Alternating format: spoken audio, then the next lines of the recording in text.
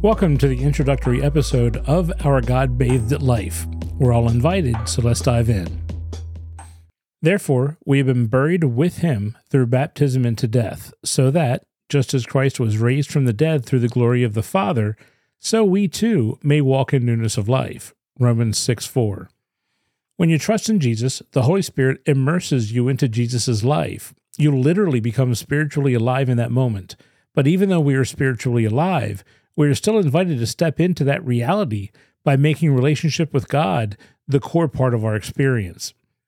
If you are listening to this and you haven't placed your faith in Jesus yet, the invitation still stands, no matter who you are, no matter what you have or have not done. As Eugene Peterson used to whisper over his young son as he slept, God loves you. God is on your side. He's coming after you. He is relentless. The Holy Spirit whispers this over your life now. My name is Tim Berge. This podcast and the associated website, videos, and blog all have one message. Our relationship with God is about an actual, relational relationship with God that is lived out sometimes by stepping away and being alone with God, but usually it is lived out in the day-to-day and among those God loves, meaning people. Actually, not just among, but together with those God loves.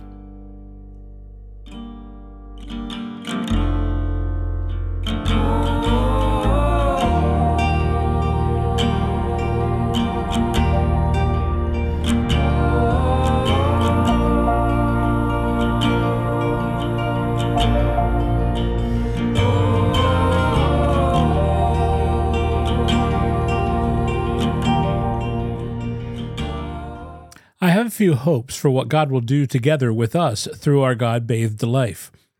My hope for us is that we will be reminded of the fact that our relationship with God and others is indeed relational. In John 15:1-17, Jesus invites us to abide in his love. The implication being in doing so, we will bear much fruit, meaning become more like Jesus in heart, life, and deed, which will glorify God. Think about that. God decided to tie his glory into our flourishing in his kingdom. Who does that? A good God. Our God. That's who. My hope for God is that he gets what he wants. Deeper connection with us and a deepening of our love for one another. So the invitation that we abide in his love is intertwined with his desire for connection with us and his desire for our flourishing. That is my hope. That our God-bathed life can bring a little more goodness and flourishing into the world.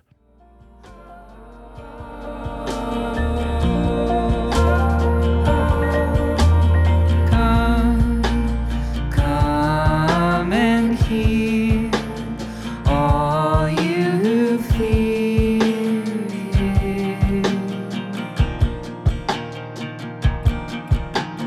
I will tell of all he's done.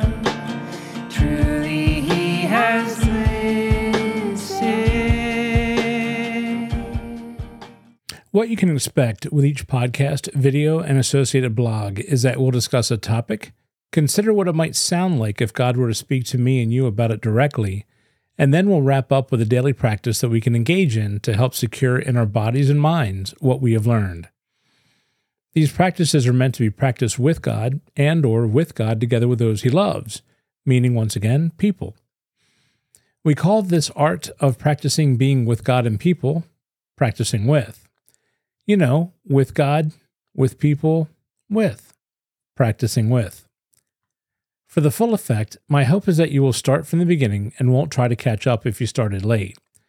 I suggest bathing in the practice for 2 weeks before moving on to the next episode, but listen for the movement of the Holy Spirit and follow his timing. One more suggestion.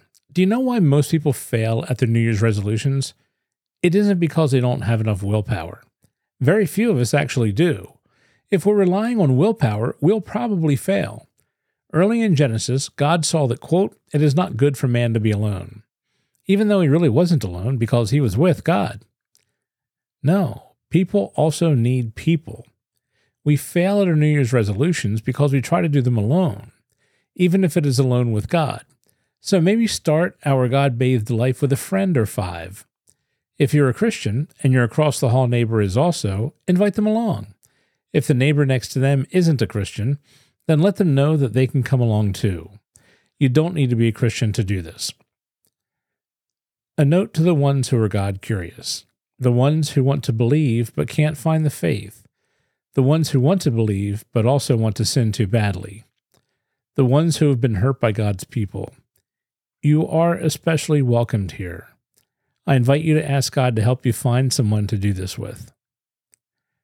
Since episodes are coming at a relaxed pace, probably every 2 weeks or so, may I suggest that you check out the curated material on ourgodbathedlife.com. There are a lot of great articles, videos, and podcasts from other voices that will help us walk into the newness of life that is on offer through relationship with God and others. Again, this is about keeping our relationship with God and people just that, relational.